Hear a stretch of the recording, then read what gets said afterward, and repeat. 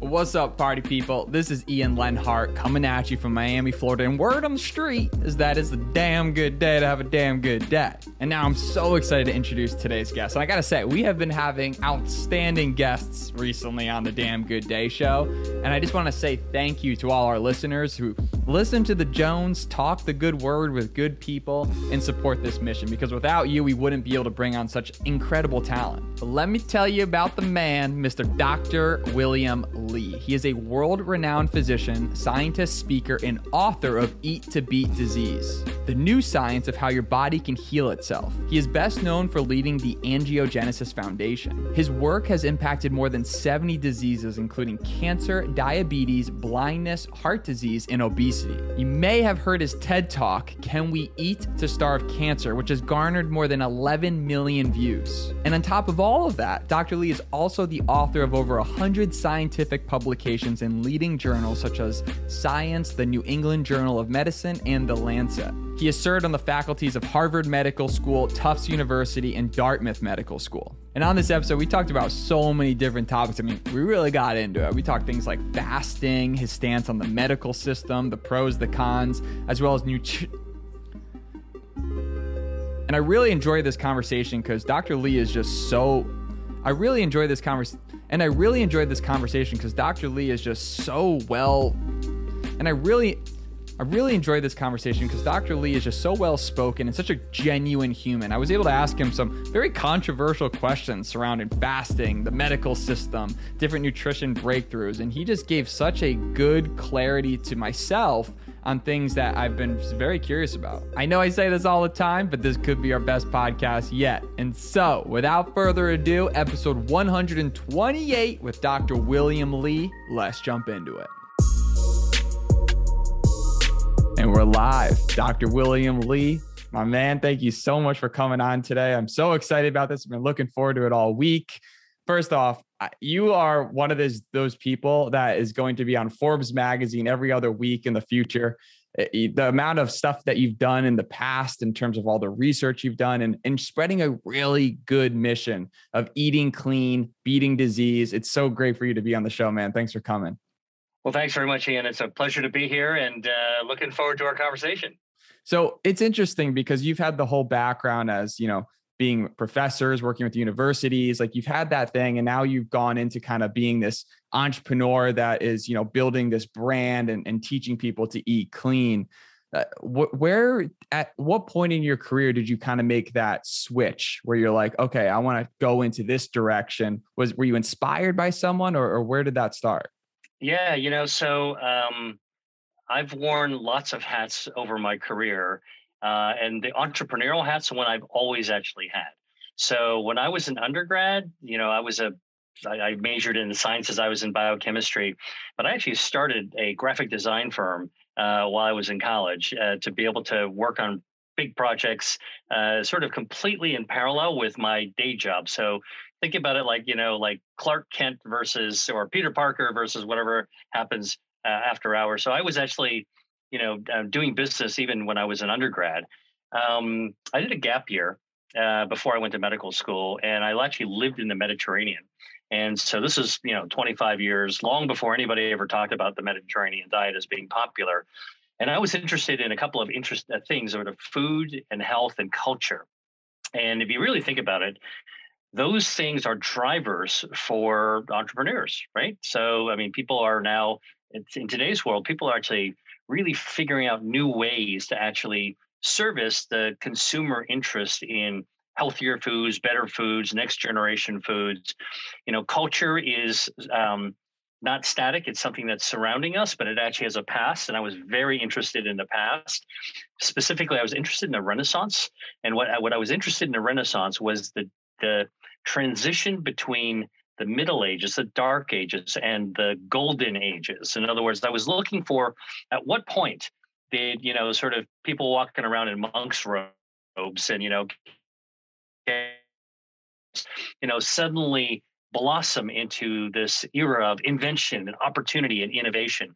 That to me was really, really interesting because it made me wonder, well, where are we in the spectrum of the golden age or the Renaissance of today? right? Like, where does the future bring? It always made me wonder about the future and how do you actually pull the rug of the future closer to us. So when I went to medical school, and it's a medical school is a lot of work, but it's not difficult work. It's kind of just digesting 4,000 years of medical knowledge and then being able to actually practice it. I carried with me this sort of like this idea that, okay, I've got to develop. I have an idea. I want to keep on developing it. So one of the things that I came up with is rather than look for, I guess another thing about me is I've always been a little bit of a maverick. I always sort of thought a little bit differently. I'm good with mastering the system that I'm in, but I always have a third eye looking out for where are their opportunities, where's the unmet need, and without becoming the person who is excommunicated because I'm too far off the reservation, I'm able to fully master what's in front of me. Get your boxes checked, no problem with that. That's how I became a doctor. But I realized that the opportunities are really about pushing the boundaries. And when you're pushing the boundaries, sometimes you don't want to actually piss off the people who are actually in the center of the playing field. You want to just be diplomatic about it. So I think that's the other thing that I've actually realized about brand building is that your brand is continuous who you are and how people perceive you.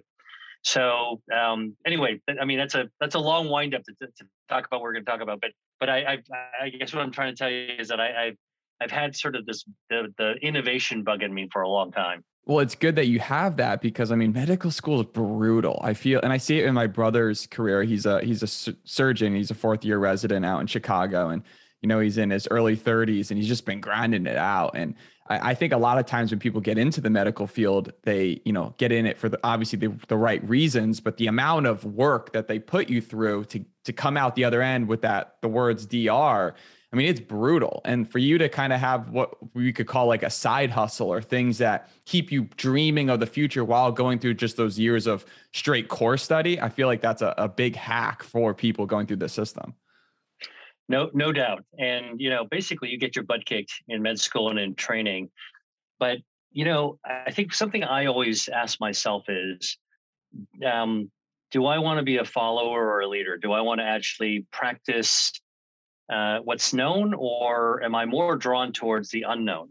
And I think that for me, the answer has always been, what's on the horizon? What's beyond the horizon? How can the privilege we have in medicine, by the way, is actually using science to get to the future. There's a great quote by a novelist, an American novelist named Doctorow. And he basically said, writing is like driving at night. You can't see beyond your headlights, but you can actually make the whole trip that way. And that's really how science is. You're always just looking at the frontier of your headlights to figure out where you're going to actually go next. And for me, it's always been driving at night with my lights on high beams, trying to look at as far as I possibly can. That said, I will tell you, I've actually mentored a lot of students, and I've also mentored doctors who I recognize. You when you meet somebody, I don't know if your brother's like this, who they're really good at what they do in medicine, but you can tell they've got this something extra, that kind of star quality. They want to get out to do stuff. And so I've in my career, I've actually mentored quite a number of those people, and they've gone on to do really awesome things. I love that. And you know how in this world of clean eating and guts, and I'll just give you a quick background. I had SIBO, small intestinal bacterial overgrowth. Mm-hmm. And I made this YouTube video and it went pretty viral. And I have these people hitting me up all about it. I eventually beat it by doing like the elemental diet, which is essentially like fasting. But in that process, I was able to meet a bunch of naturopaths, and naturopaths kind of dominate this clean eating, healthy world, right? That kind of difference between Western and Eastern medicine. Yep. Do you feel that I guess what I'm trying to say is that when you become a doctor, you get a certified DR on your resume and you become a doctor, right? But at the end of the day, like it's your independent research and your commitment to the research that allows you to continuously, expand, grow, and become fascinated with the topic. At what point does someone just coming out of medical school and being a doctor make you truly qualified to treat certain issues versus people that, let's say, haven't gone to medical school, but have buried themselves in the research since they were young? Wow. Okay. That's a lot to unpack. What I will tell you is my experience has been, now I've done research, when I was in like junior high school, I was in a research lab. So I do have very deep roots in the areas. So first of all, you need to realize most doctors are not researchers. Most doctors are people that are just studying and trying to figure out how to apply knowledge to help a fellow human being. Good people using information to try to help other good people. Researchers are a little bit different because it gives us, as a researcher, we not only know a mile wide, which is what a lot of doctors have, but researcher gives you a mile deep view. And that mile deep view is sometimes daunting because you realize how much you don't know. Like if you're a really good scientist, Ian will tell you, won't brag about everything they know. They will spend time when scientists get together. We spend all of our time talking about what we don't know. All right. And that's often a misconception between the people who are not in science and not researchers. They're like, oh man, those guys are so smart. They must be talking about all the stuff they know. No. Researchers actually spend most of their time talking about what we don't know. Now, how did I get involved with healthy eating and food as medicine and eating to beat disease? Is a little bit different because I got involved with biotechnology. This is like 25 years ago. I started an organization called the Angiogenesis Foundation. We're a scientific third party. We look at how blood vessels are the common denominator of disease, and using that fulcrum, I've been involved with successful development of 41 FDA-approved treatments for cancer, diabetes, and complications, vision loss, and it's been really a thrilling ride to be able to, help generate successful technologies that are, these are blockbuster drugs, right? But one of the things that I realized with all these successes that, most people who are involved in research, medical research, you can be involved with one successful treatment. That's living the dream. Okay. For me, I leverage this idea of common denominators, and that actually has scalability. Because if you can pull a bow back and send an arrow through one disease, if you know the common denominator, all of a sudden that thing is going to go through 70 diseases at the same time. And that's scalability. That's kind of innovation. That's kind of creativity. That is thinking a little bit outside of the box. But I will tell you, in developing disease treatments, I realized that while that is great, the missed opportunity, the unmet need is to prevent disease in the first place. Okay. And so if you're going to talk about prevention, you can't talk about drugs. You got to talk about something else. And so that's when I realized like food is the perfect material to be able to use for prevention. The problem with nutrition, with food traditionally, is that it has not been studied as rigorously as drugs have been studied. And that's been the long debate. We got more evidence than drugs. It's better science. And food is kind of waffly. Well, so what I did, this is 10 years ago now, I'm like, look, I helped to develop the systems that we use to develop drugs in.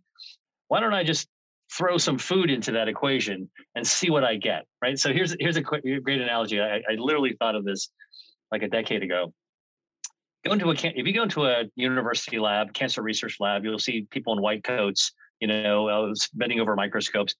They'll go on their computer and literally they can log on, get some chemotherapy or some new drug, and have it overnight shipped, order it online, have it overnight shipped the next day. When it arrives, they'll open up the package, they'll take a spoonful of it out, put it into a lab dish, in a test tube kind of thing. Right. And within a couple of days, or maybe even a couple of hours, they'll know if this treatment actually has an effect, this chemical has an effect against cancer. However, that's how cancer research is done. Now, take the same person, have them pick up a phone and call a pizza and a salad to be delivered to them in 15 minutes, faster than overnight. And it arrives piping hot, or salad in a plastic clamshell. And now you ask them, what does that do to cancer? And the researcher will scratch their head and not know what to do. That's what I realized, is that there's this incredible gap. Like, people cannot study food. They don't know how to study food. So that's what I set on to doing, is to figure out, how do you take foods that we eat, deconstruct it and put it into these systems to be able that we use for drug development, so we can really start to generate that kind of evidence. And that's food as medicine, the way I do it. I love that. Thanks for going deep into that. And how much I like that, like you mentioned the nutrition aspect, because it seems so almost obvious, right? When you talk about it, right? Like we are what we eat. Like health is so important. When I was a young child, my parents fed me all sorts of high fructose corn syrup products. And so did a lot of other parents, because there just wasn't the research done. And we just didn't know about these inflammation and additives. At what point, there's a lot of, you could almost call it like conspiracy theories, right? But at what point do like doctors not recommend nutrition plans and more so treat disease versus treat it before it happens? Do you think there's a systematic problem, or do you think that there's lack of incentive to do that, or is there no problem at all? Well, look, I mean, I think we're at this inflection point where doctors anywhere around the world, no matter what their specialty is realizing that our health systems are collapsing under the weight of disease. And the diseases that are collapsing under, like cancer and heart disease and diabetes and obesity, they're not diseases that we have really good solutions for. And so we've got to look for prevention. And so I think that we're at this turning point. But yes, to acknowledge what you were saying, for decades, maybe the last 70 or 80 years, the training of doctors has been through a system that has been focused on disease, not focused on health, okay? Focused on therapies that you can actually prescribe medications or operate on, do surgery on, a procedure, as opposed to nutrition or other lifestyle, sleep, exercise. And in fact, quite the opposite. There's been so much on drugs and surgery and so much on disease that in fact, it's almost occupied all the space, the mental space during medical education and postdoctoral training like residency, that there's not a lot of room that's been in the traditional curriculum to talk about nutrition and diet and lifestyle and all that other kind of stuff. So what winds up happening, and I'm sure your brother has had this experience as well, is that, you're barely able to make it, just hanging on, getting through your day with the traditional stuff. But where's all this other stuff come from? Doctors, by the way, you got to walk the walk before you can talk the talk. And doctors' lifestyle is not that healthy during training. You're not eating a lot of healthy things. Although I think that's changing now. The younger generation demands something different. So I think that's another space for innovation. One of my missions in life is to figure out how we can actually transform medical education so that we can make the young doctors in training, they can have the agency to improve their own lives, okay, as part of their education. And it's also going to set them up for the rest of their life, as well as actually transfer that knowledge to their patients and to their community around them. And so, I think there's an entrepreneurial way to do this. I haven't figured out exactly what it is. Any of your viewers or listeners that want to talk to me about any ideas, I'm definitely game to do it. I've been involved with, I've been on the faculty of medical schools. I know about teaching. I don't think we're going to actually be able to achieve that goal of transforming medicine to include nutrition, diet, and lifestyle by just going through the mainstream establishment. I think we're going to have to find some way that is going to be disruptive. It's going to come from the outside. It's kind of like social media. It's going to be a surround sound way, and it's going to involve, the people, not the professors, the students, to really kind of get involved in it. And so that to me is something I'm very, very excited to actually work on.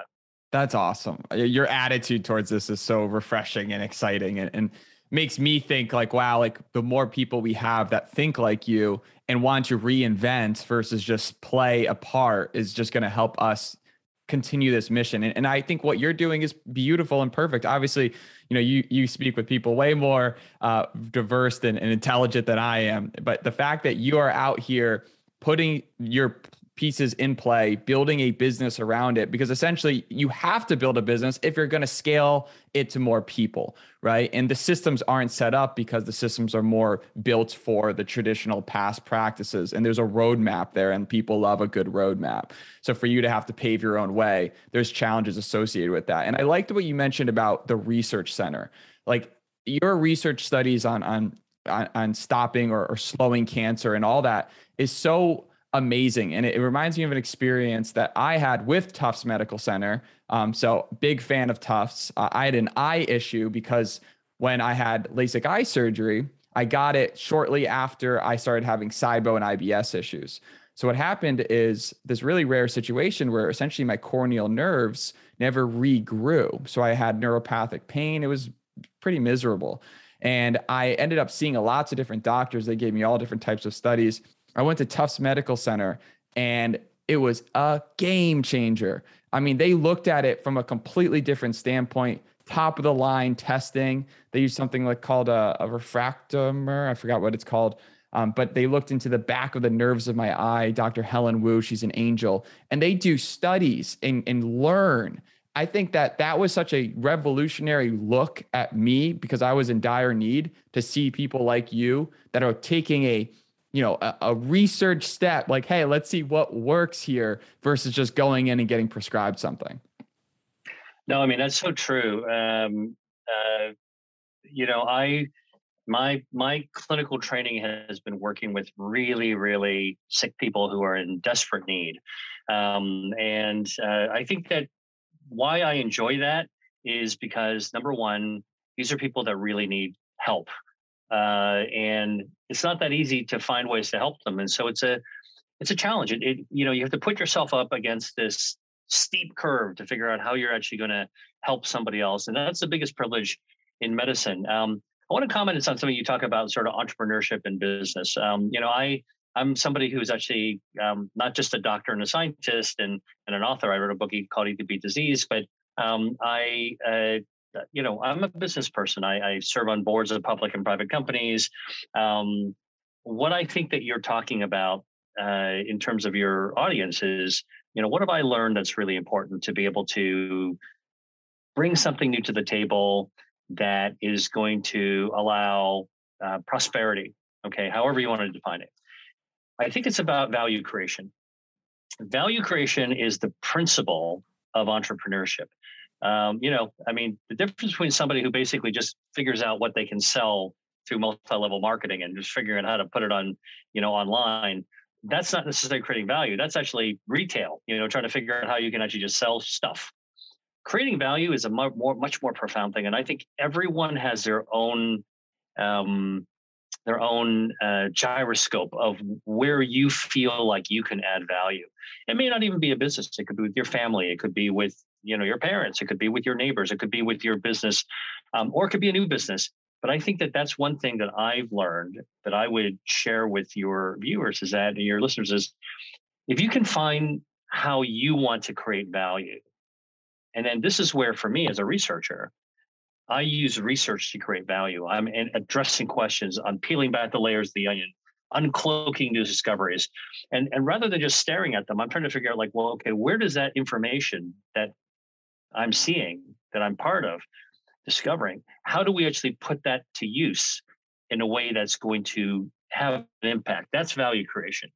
I think that, to me, that's how you blueprint entrepreneurship. Otherwise you're just coming up with something to make a quick buck.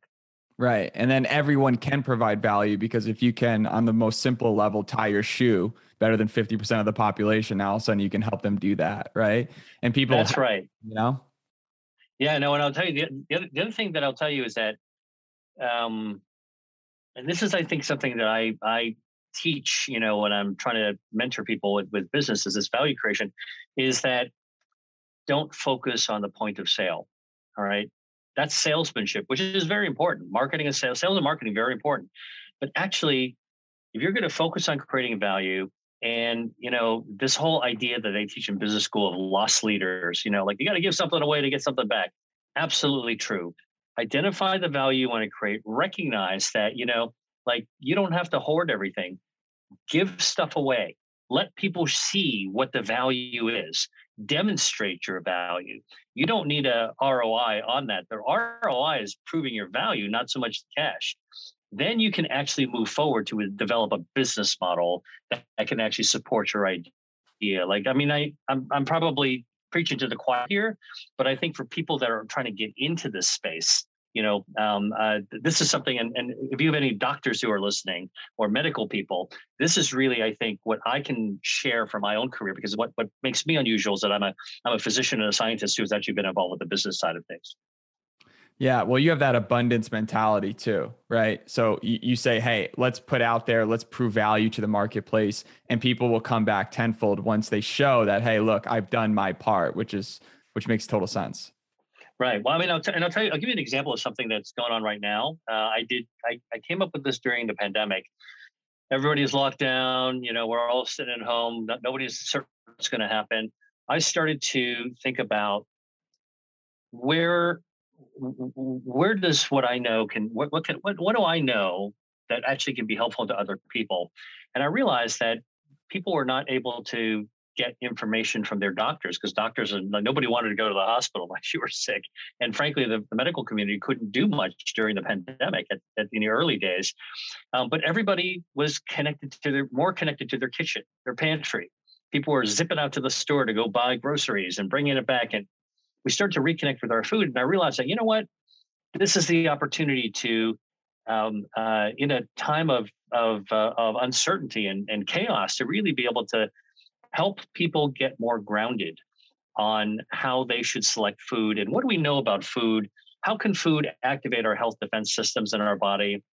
What is health anyway? Health isn't just the absence of disease, it's our body's health defense systems firing in all cylinders. And guess what?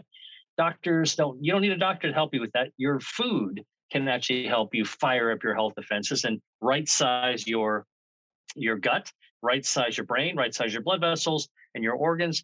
And so one of the things I created is a masterclass. And, so using the technologies that arose, and started to be used wisely, because frankly, who was using Zoom before 2020? Not that many people were like Zoomers, right? Now everybody's using Zoom or something similar.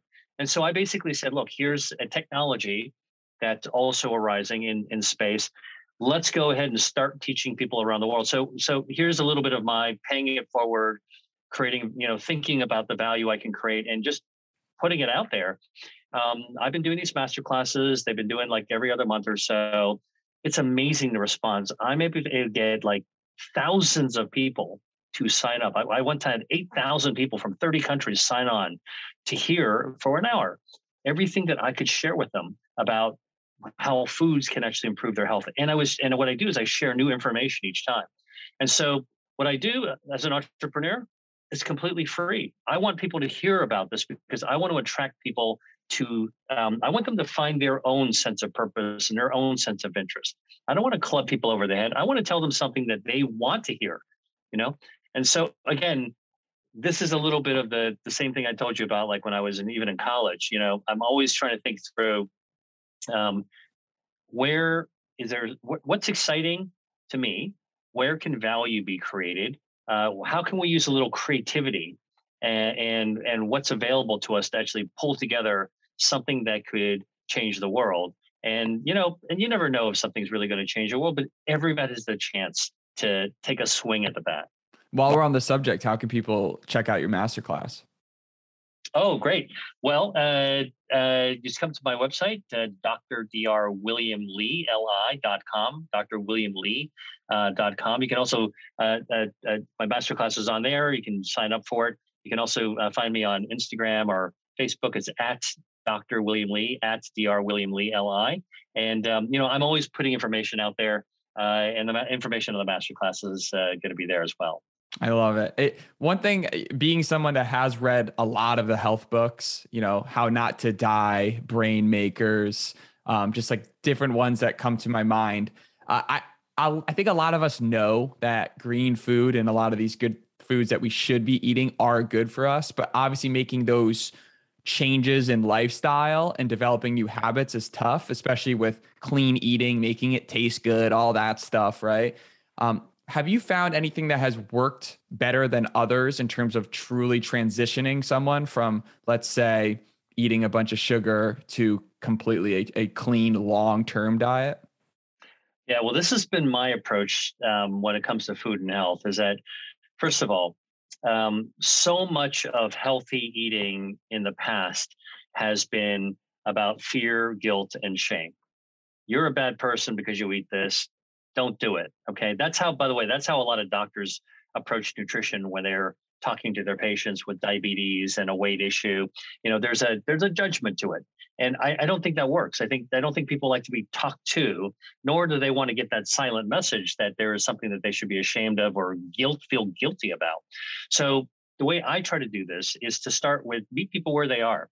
And what I basically say, look, if you want to be healthy, there's some great news. The great news is that you don't have to spend all your time eliminating foods from your diet and removing all the things that you like to eat. Let's start with what you already love that is also healthy for you. And that's why I wrote about my book, Eat to Beat Disease. There's more than 200 foods that activate your health defenses. So I tell people, let's go take a look at this list. There's 200 foods. Is there anything, you pull out a Sharpie or a magic marker or, on your digital pad, and tag all the foods that you actually already like, And I think if you look at 200 foods, you'll find stuff that you already like. Yeah, I like this. I've had this before. That's pretty good. Pretty good. And I try to empower people to say, you know what, the stuff that you already like actually is healthy for you. So you're already way ahead of the game. And that's a good way to start getting people into this idea that they're not losers. They're already winners. You've already won. Okay. And then the next question is, well, so why are those good for you? Then you kind of take them in so that they can appreciate better, deeper, what it is that they already love and why it's good for them. So then now they have a deeper appreciation of what they like. Then the next step is explore. This is like, going onto the Food Channel, the Discovery Channel. Let's go learn something new together. All right. And what's really cool is that, you might not have actually had red chard, or you might not have actually had manila clams, or you might not have had, but let's go on this journey. Let me tell you a little bit about it. And this is, by the way, where this whole connection of food and culture comes in. Every culture, and we're all from some culture, where everybody's from somewhere, originates from somewhere, has some great stories. There's some value to some foods.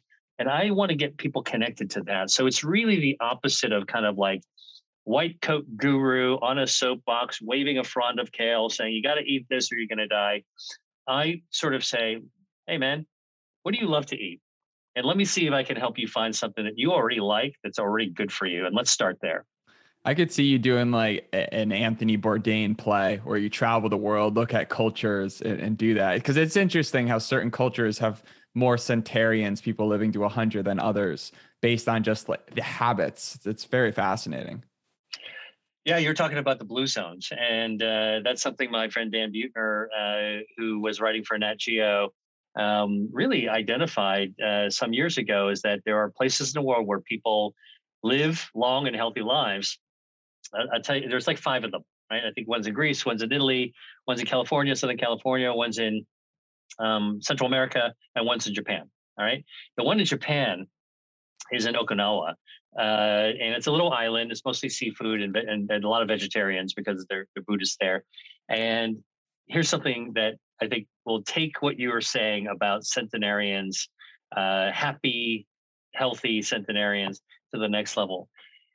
In Okinawa, which is a blue zone where people routinely live to 100, there is there's a world's oldest rock group composed of women who are all over 100 that have a band, and they tour and they basically play music. And so this is, so we're not talking about somebody sitting, rocking back in a nursing home someplace.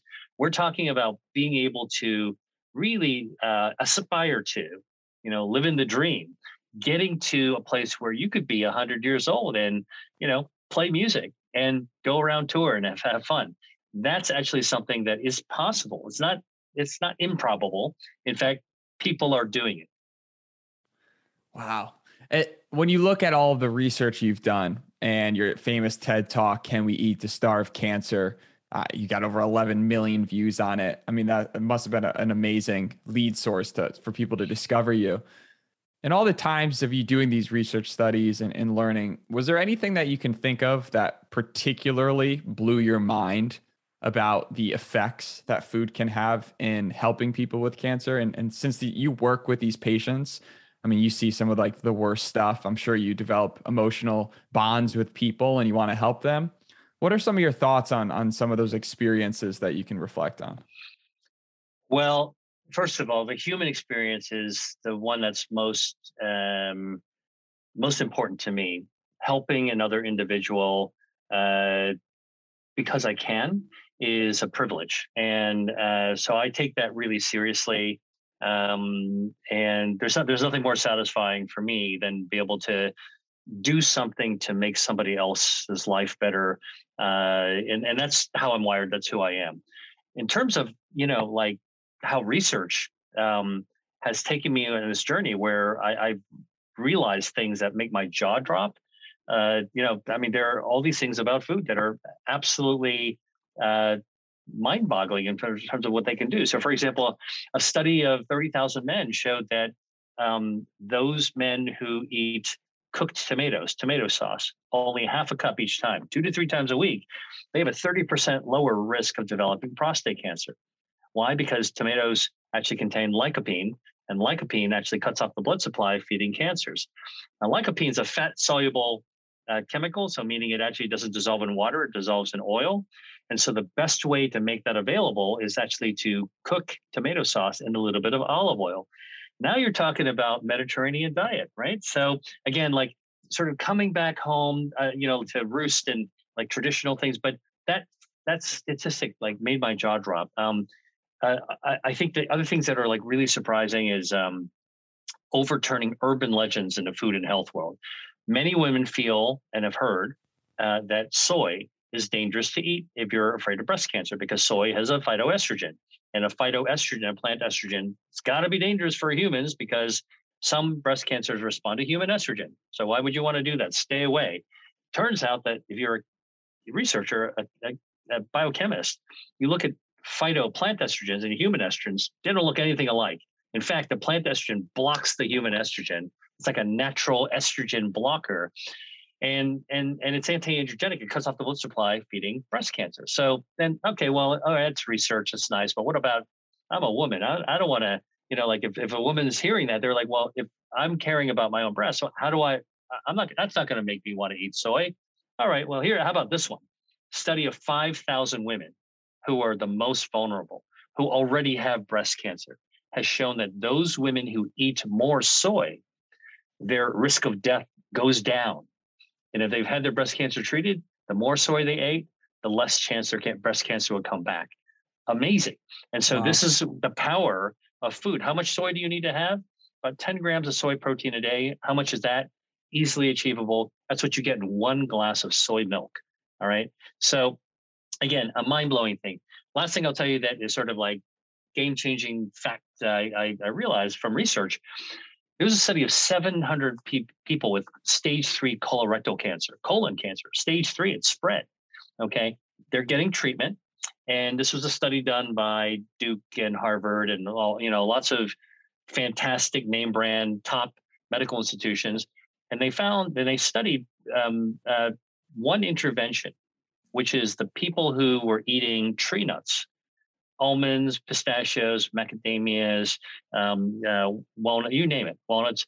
And they found that those people who ate 2 handfuls of tree nuts, it cut their chances of death by 50%. Wow. That's not food versus medicine. That's food and medicine. Nobody's saying to not go to your oncologist. Don't get cancer treatment. But what I'm saying is that it's the power of the things that we can do for ourselves between the visits to the doctor or between visits to the hospital that can make all the difference in the world. And that's really probably the take home I want to leave, your audience with is that food puts the power of health in our own hands. And that is something that your doctor can't do. I love it. I know we got to wrap this up in a few minutes. There's one other question I'm curious about is mushrooms. So I recently watched this documentary called Fantastic Fungi. It's brilliant. And it goes about how mushrooms historically and fungi have been associated with decomposition and death and things of that nature. But really it's this breeding ground, this neural network of potential crazy studies, specifically turkey tail mushrooms and how it's being used to help prevent and some other stuff. Have you done any research into that, or do you have any thoughts on that? Absolutely. So, well, first of all, mushrooms are like many plant-based foods that are out there in the natural world, packed with a lot of different natural substances that can actually activate our body's health defenses. So I'm going to talk about turkey tail in 1 second, but let's just go to the lowly white button mushroom that you could buy, at your local grocery store, right? Like just that white button mushroom that's just sitting out there by themselves. Turns out what that white button mushroom, like many mushrooms, are a great source of soluble fiber, which is good for your gut microbiome, which is good for your gut health, which helps your immune system, which actually helps even your mental health, your emotional health, because the gut microbiome, there's a gut-brain axis. But that soluble fiber is actually called beta-D-glucan, improves your immune system. It cuts off the blood supply to cancer. It's cancer-starving as well. That's even in a plain old white button mushroom. And it's also a good source of vitamin D, which, about 40% of people in Western countries are deficient in vitamin D. It's actually a risk factor for developing severe COVID. And so here you have something even as simple as a white button mushroom that can actually give you health benefits. By the way, you've heard that vitamin D, like you got to go into the sunshine to get your own body to generate vitamin D, right? You've heard that. Turns out if you want your mushroom that you buy from the store to give you more vitamin D, you slice it, put it onto a plate, stick it in front of a kitchen window where the sunlight's shining in, and sunshine will activate the mushroom to create more vitamin D. 15 minutes to 2 hours, you'll get a lot more vitamin D even before you cook it.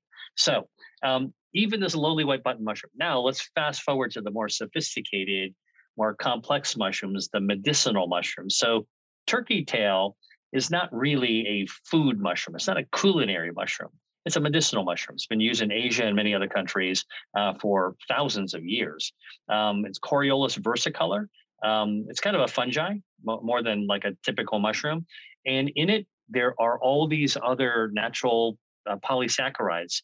And some of the studies that I've done is that they actually are a powerful inhibitor of cancer growth by cutting off the blood supply to tumors. And so there's a body of research that shows that, that turkey tail mushrooms could be really, really useful.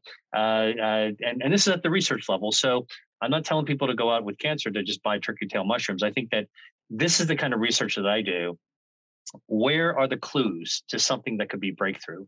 How do we do enough research to be sure that we're going in the right direction? And then how do you scale that up? So I think with turkey tail mushrooms, it's what you saw in that movie that Paul Stamets is involved with, who's my friend. It's amazing, like what mushrooms have. And of course, the psychotropic, the psychedelic medications as well, the substances out of mushrooms, also kind of literally mind-blowing. And so there's so much that we have yet to fully understand and leverage in our natural world. That's where there's opportunity for people who are entrepreneurs. I'm working on a bunch of projects now to figure out, how do we actually take what's in the natural world? How do we actually turn it into products? How do we actually make it make people's lives better? So lots of projects going on. I love it. Dr. Lee, if you could go back in time for maybe when you're in med school and you could have talked to yourself and told yourself 1, 2, or 3 things that could have saved you a ton of time, money, heartache, headache, just general life lessons to yourself, is there anything you would say to yourself? Wow. Okay. I would say, although I've done a lot of pretty audacious things for, during my path of medical training, I would say to have more confidence in your own ideas. I'm a pretty confident guy, but there were lots of times where I wasn't sure if this doing something that was off the beaten track was a right thing to do. You kind of get into this debate in your head about like, should I, shouldn't I? Is it the right thing? Is it the wrong thing? What are people going to say? I think this idea of like going back to your own gyroscope, like trusting your own instincts early is something that I would say, it's not like it would have helped me dodge any bullets, but it certainly would have made me even more confident at an earlier stage in my career. And I think that building confidence is a really important thing to do. I would say and you can't build confidence until you take that risk. So go out there, try something, make sure that it's, part of your own gyroscope. Think about the value it can create. make sure that you're kind of giving it away to demonstrate that there's value. Let people see it for yourself. And then you're in a good position to be able to figure out, like, what are you going to do with it now? Yeah. Dr. Lee, I appreciate you. This was fantastic. I could talk to you for another 3 hours about this. Maybe I get that chance in the future. If you ever come out to Miami, let me know. And I'm looking forward for the people to hear this. So thank you so much for coming on the show. This was awesome. Thank you very much. Thank you for listening to another episode. Remember, hope is not a strategy. Keep making moves. Till next time, peace.